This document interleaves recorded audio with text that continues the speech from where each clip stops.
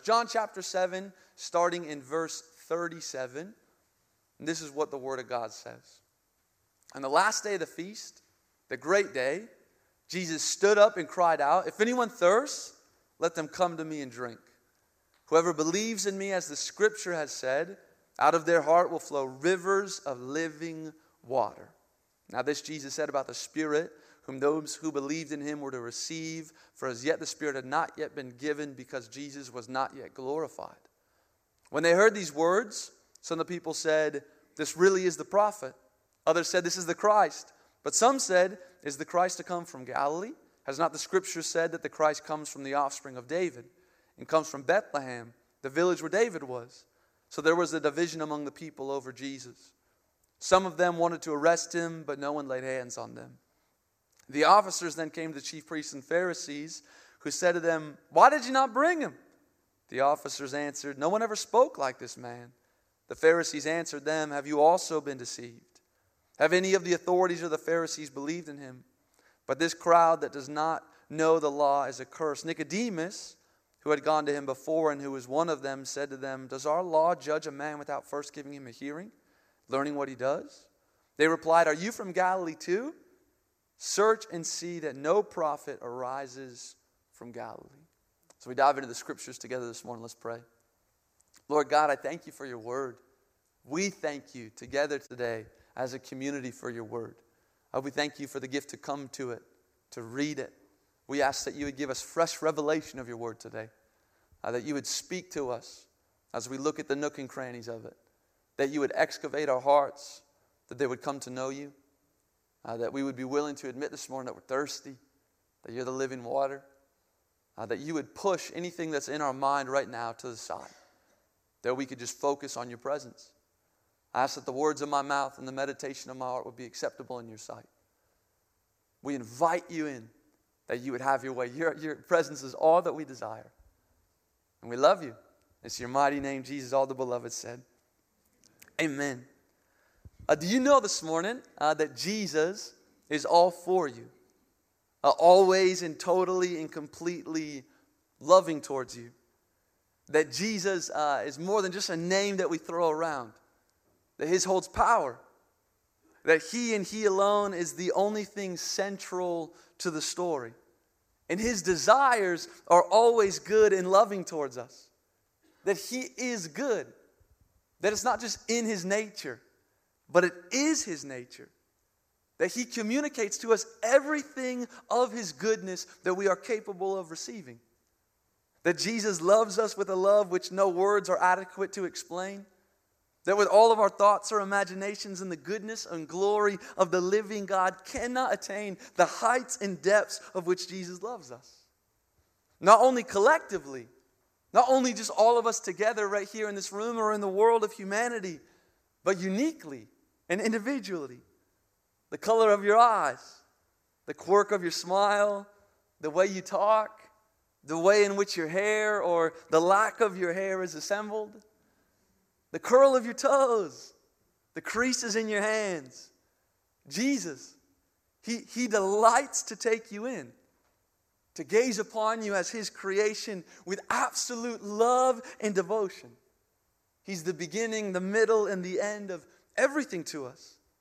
He is the kindness that leads us to repentance, to turning from an old way of living into a new way of living in and through and with him of life to the full. He is our consolation in grief.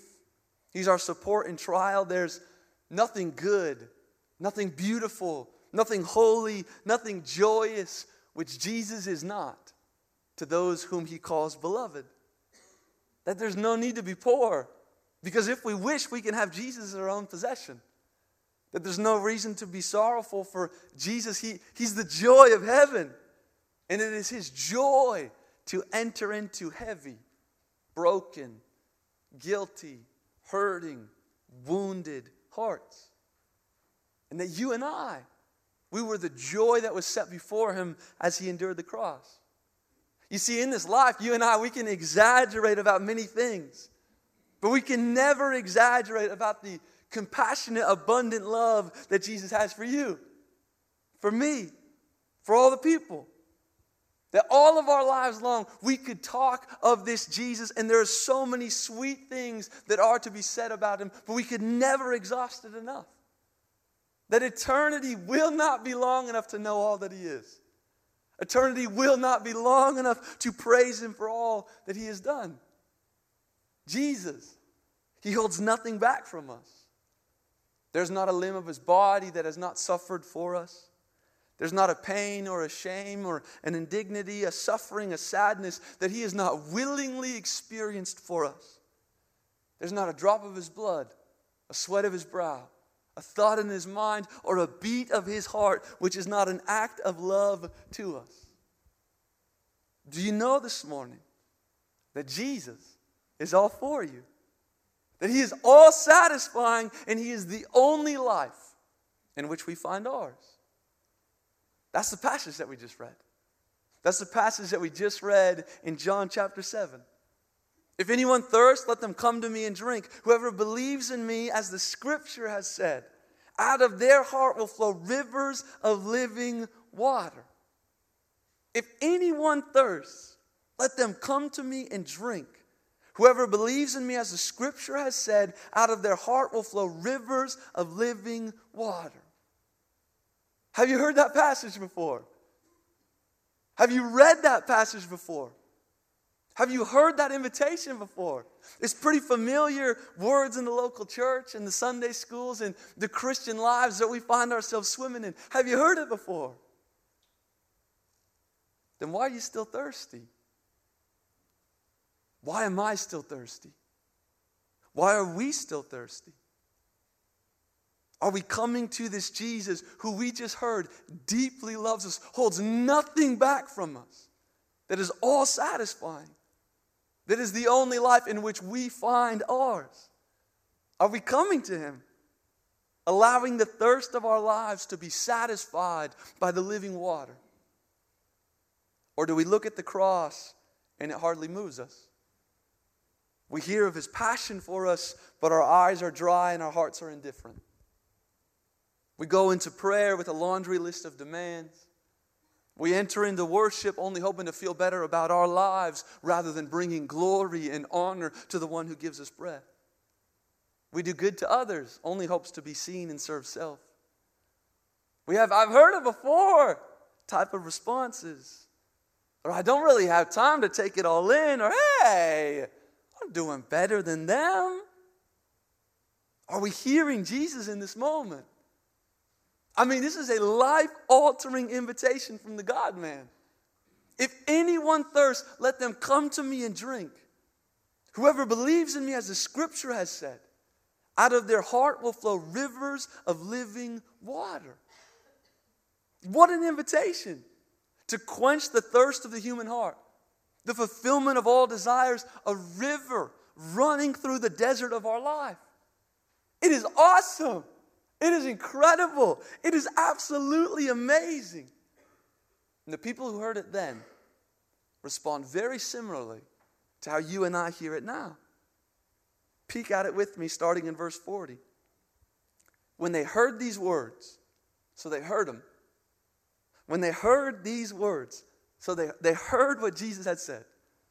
Some of the people said, this really is the prophet. Others said, this is the Christ. But some said, is the Christ to come from Galilee? Has not the scripture said that the Christ comes from the offspring of David? Comes from Bethlehem, the village where David was? So there was division among the people over him. Some of them wanted to arrest him, but no one laid hands on him. Then the officers came to the chief priests and the Pharisees, who said to them, why did you not bring him? The officers answered, no one spoke like this man. The Pharisees answered, have you also been deceived? Have any of the authorities or the Pharisees believed in him? Nicodemus speaks up, who'd gone to him before. Does our law judge a man without first giving him a hearing and learning what he does? They replied, are you from Galilee too?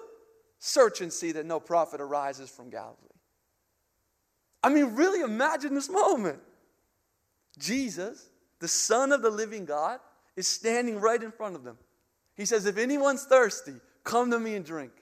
And out of your heart will flow rivers of living water. I can quench the thirst of the human heart. I'm the fulfillment of all desires. Through my Spirit alive in you, it'll be like a river running through the desert of your life. Jesus is standing there and says all of that and they hear him.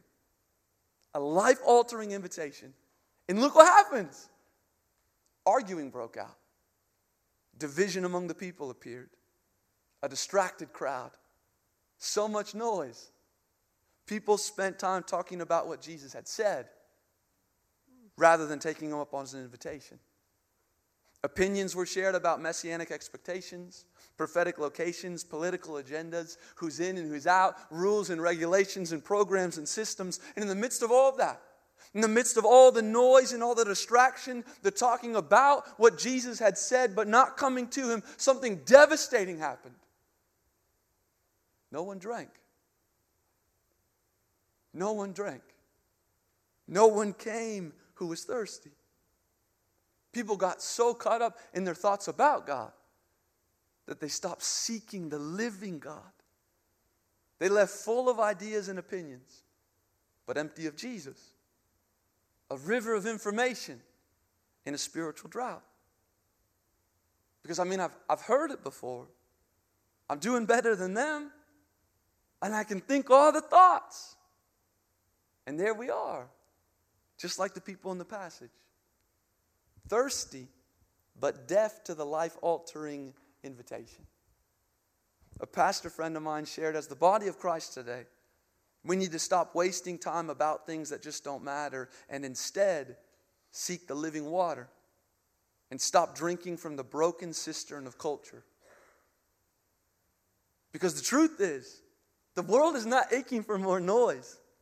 We don't need more distraction. We don't need more awesome ideas or smart people. We don't need more great sermons or more awesome worship sets. We don't need better of this or better of that. No amount of attaining anything can fulfill whatever it is we are hoping to fill. We are thirsty. And there is only one living water. And his name is Jesus. And he invites us. Come to me and drink. And he holds nothing back from us. Because of his deep compassion and love for us. So then the question is, how? How do we come? Well, the gift of the water is free. It's free. The condition you must meet in order to get the water is need. If anyone thirsts, that's the condition. Are you thirsty? Are you willing to admit you are? Boomtown. You are qualified for this living water. The action you must take now is to drink.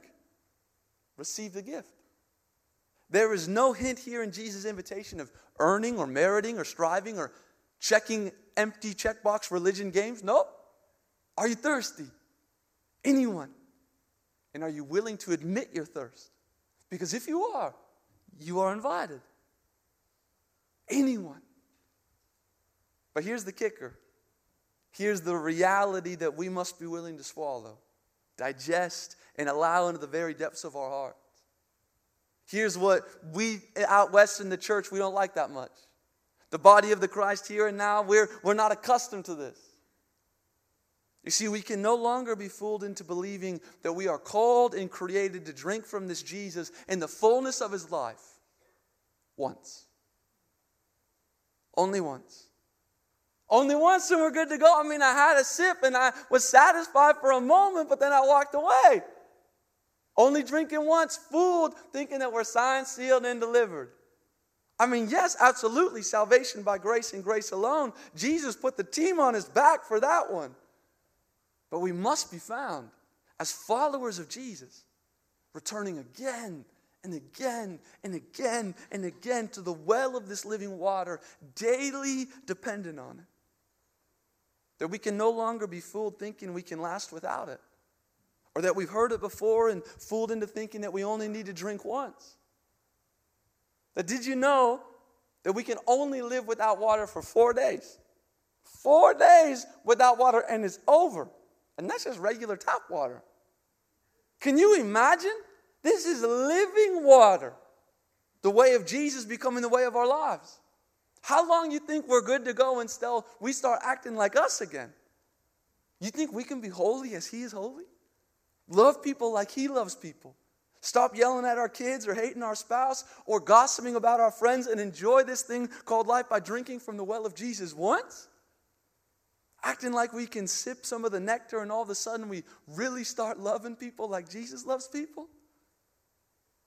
If my kids speak to me before my cup of coffee, my neighbors think the second coming happened.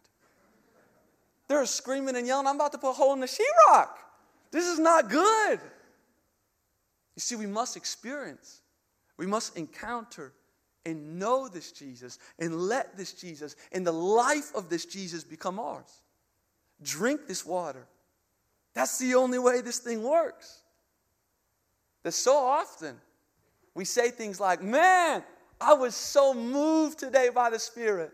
Whoo! I was so moved today by worship. Or, oh, I wasn't really moved today by worship.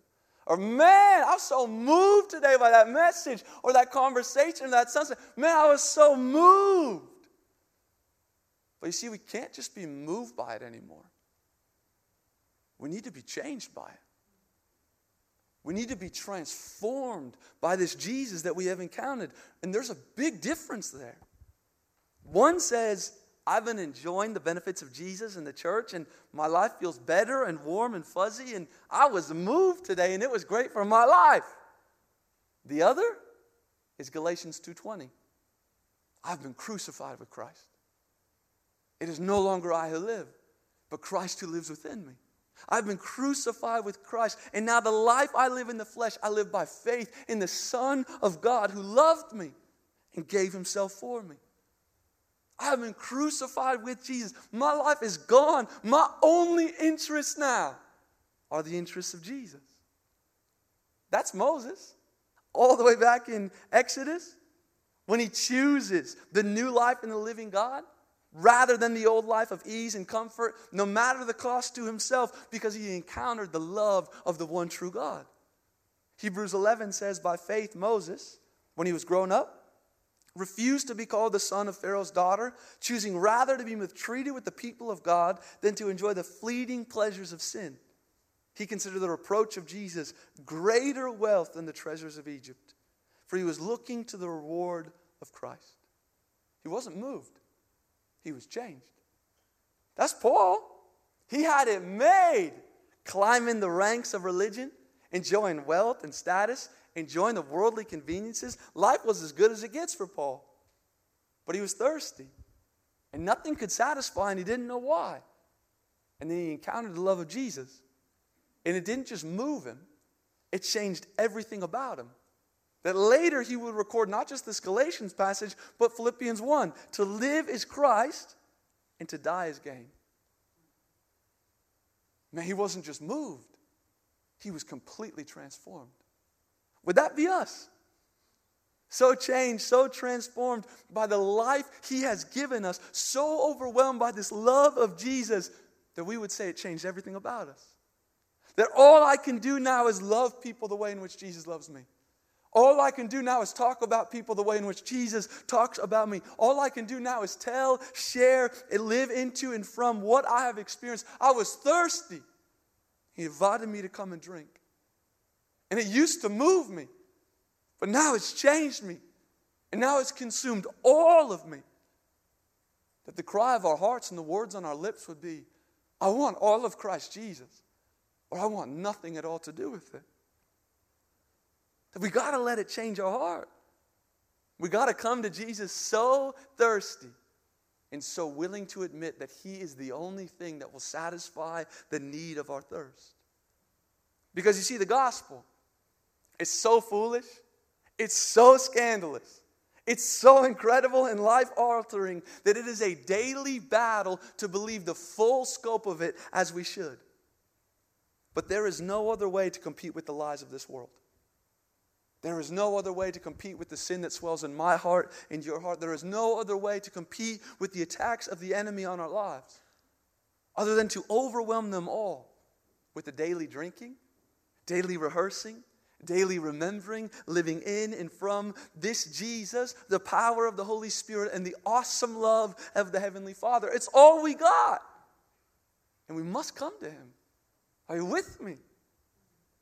So then the question for us is, how do we do that? How do we actually do that? And that's Ephesians 6. We're told as followers of Jesus to take up and put on the full armor of God. Finally, be strong in the Lord and the strength of his might. Put on the whole armor of God, that you may be able to stand against the schemes of the devil. For we do not wrestle against flesh and blood, but against the rulers, against the authorities, against the cosmic powers over this present darkness, against the spiritual forces of evil in the heavenly places. Therefore, take up the whole armor of God, that you may be able to withstand in the evil day, and having done all, to stand firm. Scripture says, put on and take up. Meaning, we do not enter into each day just strapped and ready to go. No! That's why some days we believe lies and live into the flesh. And other days we live into the truth and are moved and lived and transformed by the Spirit. We must daily put on and take up the whole armor of God. So what is it? It goes on. Stand firm, therefore, having fastened on the belt of truth, having put on the breastplate of righteousness, and as shoes for your feet, having put on the readiness given by the gospel of peace. In all circumstances, take up the shield of faith, which you can extinguish all the flaming darts of the evil one, and take the helmet of salvation, the sword of the Spirit, which is the word of God, praying at all times in the Spirit with all prayer and supplication. Put on and take up those things daily. Come to Jesus and drink daily. Now, you and I, we cannot just like after church today go over to Home Depot and buy a breastplate of righteousness. No, not how it works. We must put on and take it up every morning, every single moment. How? Let's stop believing the lies and instead put on the belt of truth given to us by Jesus. You want truth? It's in Jesus. If you wake up in the morning and lies are already swirling in your head, fasten the belt of truth. It's in Jesus. Let's stop living in sin and instead put on the breastplate of righteousness. That we did nothing to earn or achieve, but in through Jesus we can receive. Let's stop standing in chaos.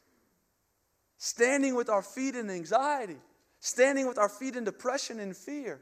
And instead put on shoes of peace.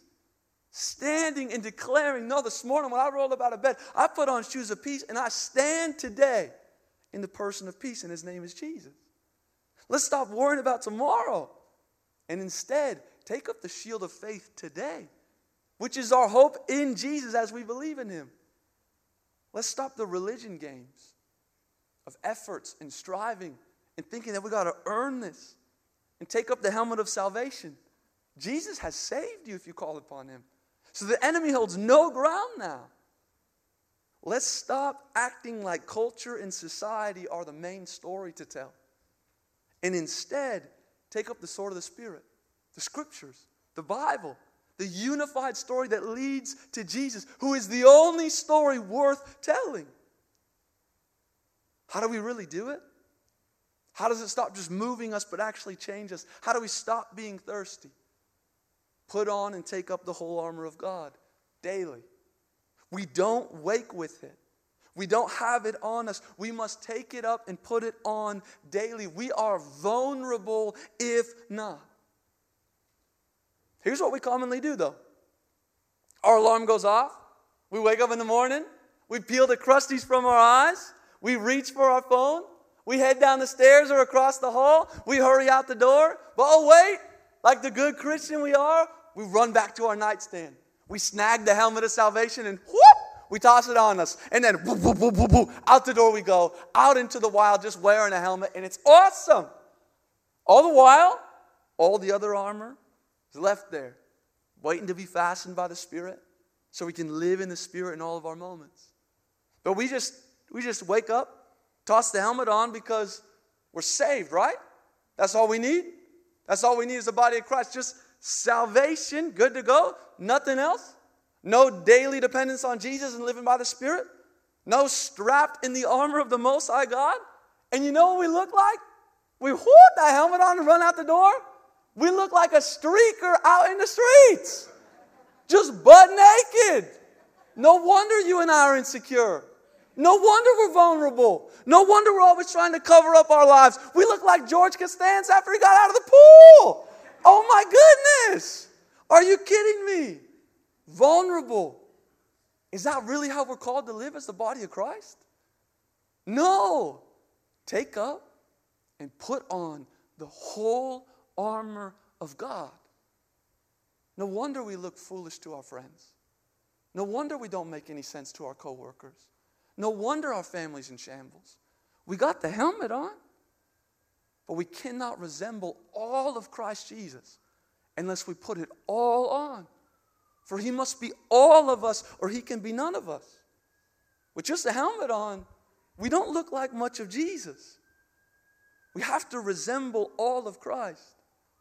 But then again, that is what so much of the time it is to us, isn't it? Head knowledge. The helmet only covers the head.